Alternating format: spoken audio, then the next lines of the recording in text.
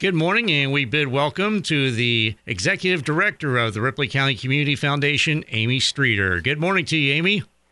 Good morning, Tom. Thank you again for having me on your show. I appreciate it. Well, it's always good to have you, and it's always good to hear what the Ripley County Community Foundation is doing. And in particular, this week, we learned that the foundation is celebrating its 25th anniversary this year.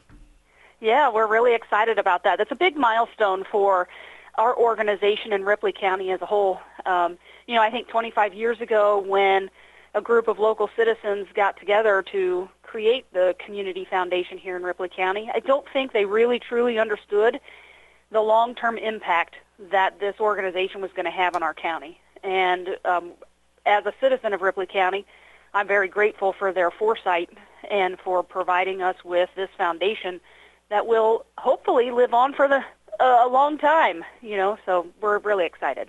Yeah, and then when grants and scholarships are endowed, that's usually the hope is that these things will, depending on how they're structured, that's the hope is that they would last into perpetuity.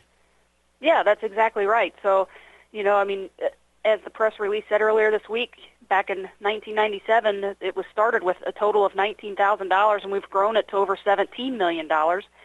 Most of that is endowed. So if we do our job right here at the Community Foundation, hopefully that $17 million will continue to grow. And people who started funds in 1997, those endowed funds are still making grants out into the community today and will continue to do so forever. So I think it's a wonderful opportunity for this.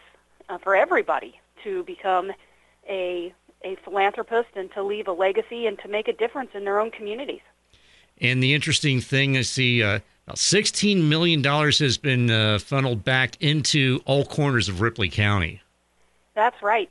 And that's been in all forms. That's everything from scholarships to leveraging outside dollars, grant dollars that went into our schools to create fiber optic and connect our schools with fiber optic in the community and get that started here. And it's also been just as part of, the grants, the $500 small grants to our local organizations. So we take a lot of pride in that and hope that number will continue to grow exponentially over the next 25 years as well. And can you kind of take us back to what happened in 1997, how this all came together? Yeah, absolutely. So the state of Indiana is blessed that we have an organization called Lilly Endowment, which serves the entire state. Actually, it's a global endowment fund. And they realized back in the early 90s that they had the ability to create a community foundation and to create an endowment in every county in Indiana. And in order to encourage local citizens to take advantage of that and to understand the value of it, they actually pitched in some money. And they said, any county that can raise a certain sum of dollars, we'll match it and we'll help you get started with a community foundation. So really it was their foresight to understand the power of a foundation and an endowment over the long term that actually got the community foundation started here and in most counties in the state of Indiana. Yeah, and there's, of course, 92 counties in Indiana, yeah. But was it 94 community foundations around the state? Yeah, absolutely. So, and that's very unusual. We are an unusual state, and that's all thanks to Lilly Endowment and the local individuals in each of those individual counties that realized the benefit and what was being created. And understand that the Rising Sun Regional Foundation also had a hand in establishing the Ripley County Community Foundation. Yes, absolutely. In the first years of the existence of the foundation in its infancy, they were looking for support, somebody to help them grow the organization. And the Rising Sun Regional Foundation was one of the first foundations that stood up and created some endowment funds here within Ripley County Community Foundation. That a large part of their donation is what is allowing us currently to be able to provide large grants and small grants to all of the local organizations here throughout the county. So we appreciate their support over the years. And fast forwarding to 2022, the 25th anniversary, and of course there's a big buzzword out and about. It's called branding. And the Ripley County Community Foundation, no exception. And toward that end, a new logo was created. And can you kind of walk us through that process and what do some of the elements of the new logo mean? Yeah, absolutely. So, yeah, branding is very important now, as you know, but I guess it's always been important. But our logo, it was a good logo, but it was about 15 years old. And being 15 years old, we just didn't think it really spoke to what we were currently. And additionally, it was not very user-friendly when you put it on social media or on the internet. And so we wanted to make sure that we could create something that was modern, that was professional, and maybe also reflected what it is that we're concerned with and what we're working on here at the Community Foundation. So we have 4 different pillars or 4 different areas of service that we are working on at the foundation. Hopefully our grants fall within one of these service areas. That's what we work on. And those service areas are arts and culture, business and entrepreneurship, education, health and well-being, and environment and natural resources. This organization was set up because the people that formed it and the people that continue to serve on the board of directors, they love Ripley County. They have a passion for it. It's their home, and they want to see it thrive.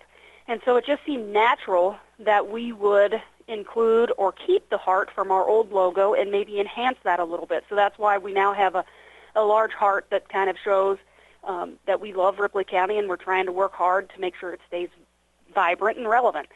And then, since it's a heart, we then incorporated the 4 different service areas that we have, and we did that by choosing different colors. Can you tell us a little bit about the colors and what the colors represent in the new logo? Yes, absolutely. Thank you very much for bringing that up. Yeah, branding is very kind of important, and so we wanted to use the new logo to highlight the different service areas that we're trying to focus on over the next 10 to 25 years. And so when we started to think about arts and culture and what that meant, the color purple seemed to reflect that a lot because it was inspiration, wisdom, and innovation, and artists, you know, they're creating new things. And so we thought that aligned really well. Same with blue. It's stability. It's making sure you have a very relevant and strong community, and that's what business and entrepreneurship is all about. You know, creating that economic stability for us. So we thought the color blue represented that well. And then with regard to the color orange, you know, that promotes generosity and optimism. And that's everything that we're about, and that's education, health, and well-being. If you provide an education to somebody, you're giving them the hope, and you're giving them the optimism that they'll be successful in life. And then I think naturally when you think about the color green, you think of nature. You think of trees and flora and fauna, and so we use the color green to represent our service area of environment and natural resources.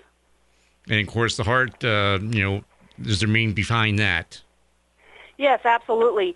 You know, all of the board members, the people that have volunteered their time to this organization over the last 25 years, they've done it because they love Ripley County. They love the places that they call home. And it just seemed natural that we take the small heart that was in our previous logo and enhance that and make it bigger so that it can reflect the love that this organization and everybody who's involved with it has for Ripley County and trying to make it stronger. All right. And with that, we're going to go ahead and take a quick time out, and we'll continue our conversation with Ripley County Community Foundation Executive Director Amy Streeter right after this. Don't adjust your radio. The sound that you hear is your stomach. You're having trouble focusing. You can't recall your last meal. You're trapped in the hunger zone. The solution, Batesville To Go. Let To Go deliver a hot, fresh meal to your home or office whenever hunger strikes. To Go delivers the best food from local restaurants. Visit us online at togodelivers.com or call us at 812-727-8800. Batesville To Go. Big city convenience, small town taste. And welcome back as we continue our visit with Amy Streeter, the Executive Director of the Ripley County Community Foundation, talking about the Foundation's 25th anniversary and some good things going on with the celebration, including a new logo. And also, there's a new grant opportunity that's going to be available to 501c3 charitable organizations around Ripley County, Amy. Yeah, that's correct. And we're very excited about our 25th anniversary grant program this year. So the Community Foundation is taken $100,000 of its granting dollars, and they've divided it up between our 4 service areas. We thought our 25th anniversary and the rebranding that we're doing was a good time to develop a grant program that would draw attention to the service areas that we have, as well as to encourage organizations to collaborate on projects within our community. And that's, cross-sector collaboration, cross-community collaboration, because the more that we work together, the more dollars we'll be able to leverage and more resources we'll be able to leverage into this community to make sure that a project is done well. So that's what we're doing here. So what we've done is we've taken that $100,000 and we've divided it equally between our 4 service areas. So $25,000 for an arts and culture project, $25,000 for business and entrepreneurship, $25,000 for education, health, and well-being, and then $25,000 to support environment and natural resources. And so really we are encouraging organizations to work together to submit a collaborative grant or a joint grant to our organization and explain how your project that you want funded falls within one or hopefully more than one of those service areas. And organizations can request anywhere between $1,000 and $25,000. So there is a possibility that we would fund a project at $25,000 or more.